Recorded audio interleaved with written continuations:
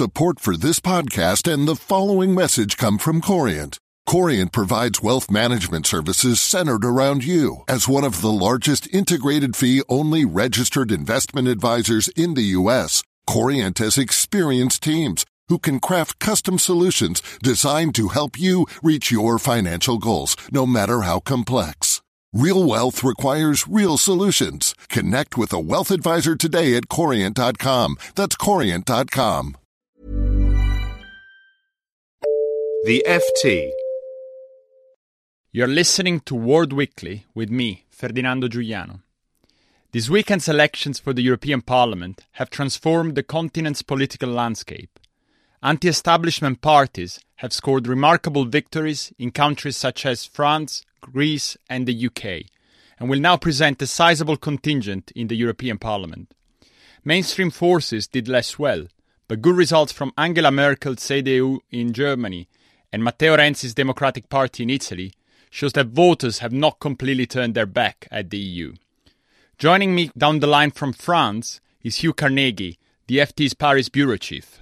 From Italy, Guy Dinmore, the FT's Rome correspondent, and with me in the studio in London is Tony Barber, the FT's Europe editor. Hugh, let's start with you. Quite a remarkable result for the Front National in France. It was a remarkable result. For the first time, the Front National has come first in a nationwide election, and they got their highest score by some margin, about 25% of the vote. Their previous highest was recorded by Marine Le Pen, the party leader in the last presidential election 2 years ago when she got 18%. So definitely a significant breakthrough by the Front National, which has shaken the two mainstream parties of the left, that is the Socialist Party of President Hollande, and the centre-right party of former President Nicolas Sarkozy, the UMP, shaken those two parties very severely. Do you think this was more a protest vote? Was it an anti-EU vote? Or is it more that the economic crisis is really taking the toll on the mainstream parties? There's a mixture of factors here, and I think we can start with the general, what everybody here terms malaise in France, at the root of which, of course, is an economy that is just stubbornly not moving forward very much, if at all, and unemployment which has continued to rise. And so there is a general feeling of real kind of disillusion and concern that the Front National has fed off. When you add into that a very unpopular president, in President Hollande, a general feeling that his socialist government has wasted the last 2 years and is not really doing anything effective to get things moving, combined with the centre-right party, the UMP, in a situation of internal disarray, lacking a leader, and indeed this week now imploding somewhat with a party funding scandal. You have the factors uniting, coming together in favour of Marine Le Pen's insurgency. And so I think a lot of people have used their vote as a kind of protest vote, but what you can also see over the past few years is a trend which suggests that increasing numbers of French people are prepared to vote for the Front National, as it were, in a positive way that the party certainly believes is one of adhesion, as they say in French, not simply of protest. So there are a number of trends coming together here to explain, I think, this surge in support for Marine Le Pen. Right, whereas in Italy, it seems like the shock was the really big victory for Matteo Renzi's Democratic Party. This is an incumbent, a mainstream party, and yet its result was exceptional by Italian standards. Guy, wasn't it? Yeah, it was certainly very unusual. The historians are reminding us that this is only the third time since the war that a party in Italy has secured more than 40% of the vote. So it is a remarkable vote. And what is more extraordinary is that obviously the turnout was less than in the general elections a year ago, and yet Matteo Renzi's Democratic Party actually increased their absolute number of votes by over 2 million. He was the incumbent, but of course he'd only just arrived in office, so he had the benefit of being the new man. He's very young. His message of reforms and of positive message of, we can change Italy and we can change Europe, obviously reverberated much more with an electorate that was getting very alarmed by the far more radical, revolutionary message being put out by the Five Star Movement, the anti-establishment party that did very well in general elections a year ago. But given that the economy is still stuck virtually in recession, it actually contracted in the last quarter, the malaise, as Hugh puts it in France, is still very much evident in Italy. That this result is even more extraordinary.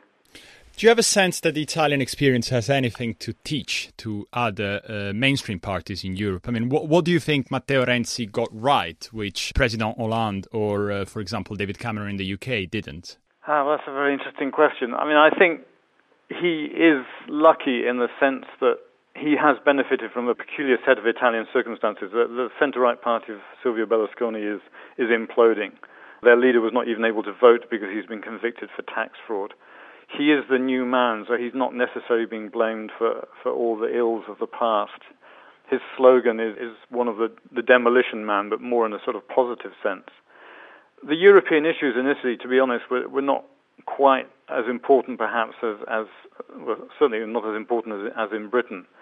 So it was a sort of referendum on the first 3 months of Renzi's government, and he has managed to achieve some results, and the most notable of that was, of course, was that he cut taxes and he put €80 a month back into the pockets of workers, and whereas Hollande began his office promising to increase taxes and now seems to be 2 steps behind Renzi. So the anti-austerity message of Renzi, his willingness to challenge Europe head-on, certainly helped him in Italy. Tony, there is a new parliament now which will convene, and its structure, it's a lot more mixed than in the last one. Will the rise of Eurosceptic forces affect in any way the functioning of the parliament? And do you expect there to be significant problems for mainstream forces to push through the legislation they would like to push through? Well, the results show that there has been a sharp drop in the number of seats going to the mainstream centre-right party, the European People's Party, and a smaller fall in the number of seats going to the main centre-left group, the Socialist group. And therefore, it won't be quite so easy to form comfortable majorities on issues where the main pro-EU parties tend to see eye to eye. It'll need a little bit more work than in the past, I think. On the other hand, I don't see a really significant challenge to legislation coming from the populist parties in the European Parliament, because they will only have roughly 1/5 or a little bit more of the seats. They tend not to cooperate with each other, and they also actually don't have a very good attendance record in the Parliament, or even a record of taking part in committee work. They prefer to use the Parliament as a sort of pulpit to shout their message from. So in that sense, I don't think they will be particularly important. However, where they will make a difference is quite likely in scaring EU governments from taking the rather hard and possibly unpopular measures necessary to strengthen the system of economic governance in the Eurozone. The other reason why this election was important was, for the first time, European parties had picked some spokesmen which could potentially be their candidates for the presidency of the European Commission. We had Martin Schulz for the Socialists and Juncker for the European People Party, with Verhofstadt for the Liberals. Now, do you see any of these 3 people being the next Commission president, or do you think European governments, which ultimately make the final choice, will opt for someone else?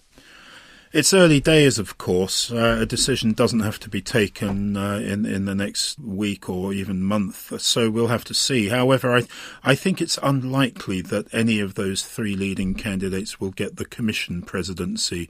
I think it's more likely that a compromise will emerge under which most likely Jean-Claude Juncker will be offered a different job that is available, and that is the chairman of the council which groups the European Union's 28 heads of government. It's currently held by Herman Van Rompuy. He'll be leaving.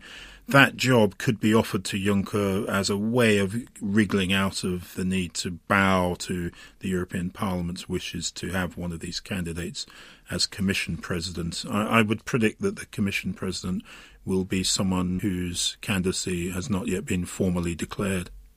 And Hugh, what's next for President Hollande? This is a big defeat for him. Of course, he has already changed Prime Minister. So what can he do to try and raise support for himself and for his government? Well, a lot of the commentators in France are saying that he's doing nothing. He's changing nothing. After he suffered a bad defeat in local elections in March, as you mentioned, he changed his government and kind of upped the pace of reform policies towards a more pro-business stance. He's promising more tax cuts. and to push through by French standards, pretty tough program of public spending cuts. And he's said very clearly since Sunday night that he will push ahead with that program, that he's not going to be changed off course by that. But he is in a very feeble position. And there's a lot of disquiet within his own Socialist Party ranks about this program. It's not popular at all on the left. But as one of his senior ministers said to me the other day, he says he has nothing left to lose. He's at opinion poll ratings that are record lows for a French president. He's got 3 years left in office in which to try to turn things around. And clearly, his only strategy left remaining is to stick to his guns on what he's put into place now, and hope against hope that the economy will pick up and that there will be some significant fall in unemployment over the next couple of years to give him half a chance of re-election in 2017. And Guy, what about Matteo Renzi? Some commentators are suggesting he might use this popularity to actually go and push harder for reforms because his other coalition partners or even his opposition will not want to go to an early election. Yes, I mean, an opportunistic party leader now would probably go straight for elections, especially as Renzi has not been elected as Prime Minister. He was the mayor of Florence before. He's never stood himself in a national election. But, in fact, Renzi is saying this is not what he's going to do.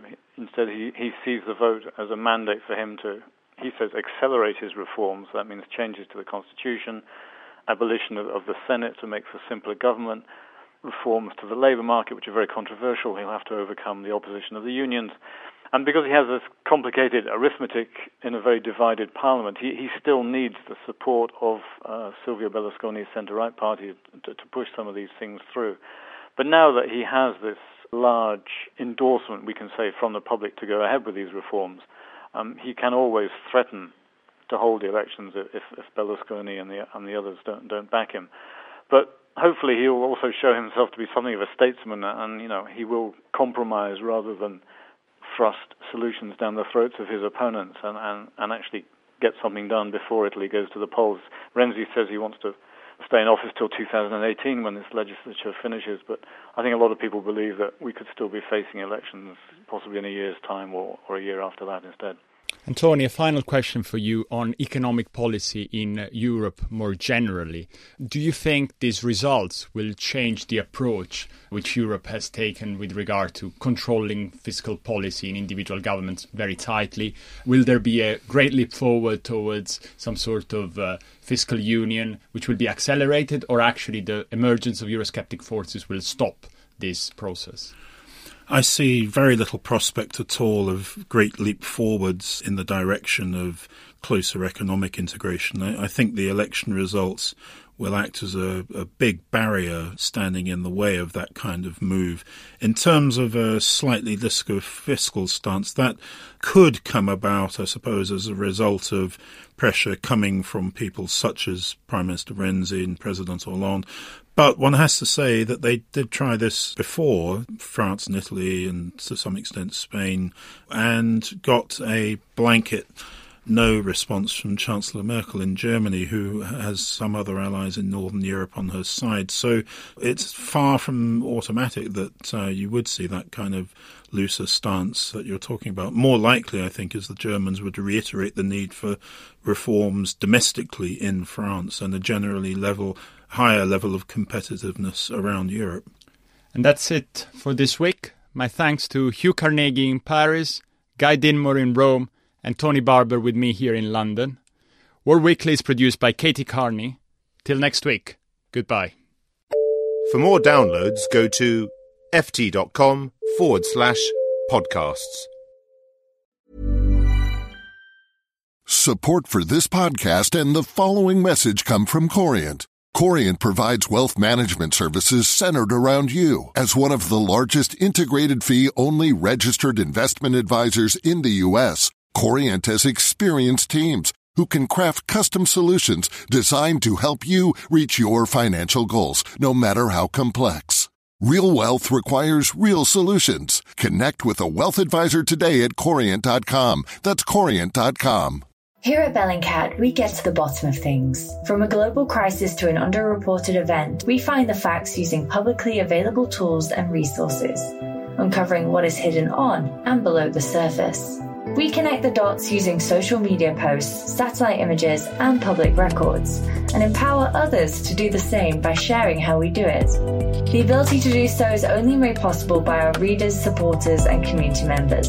Care to join us? Learn how at bellingcat.com.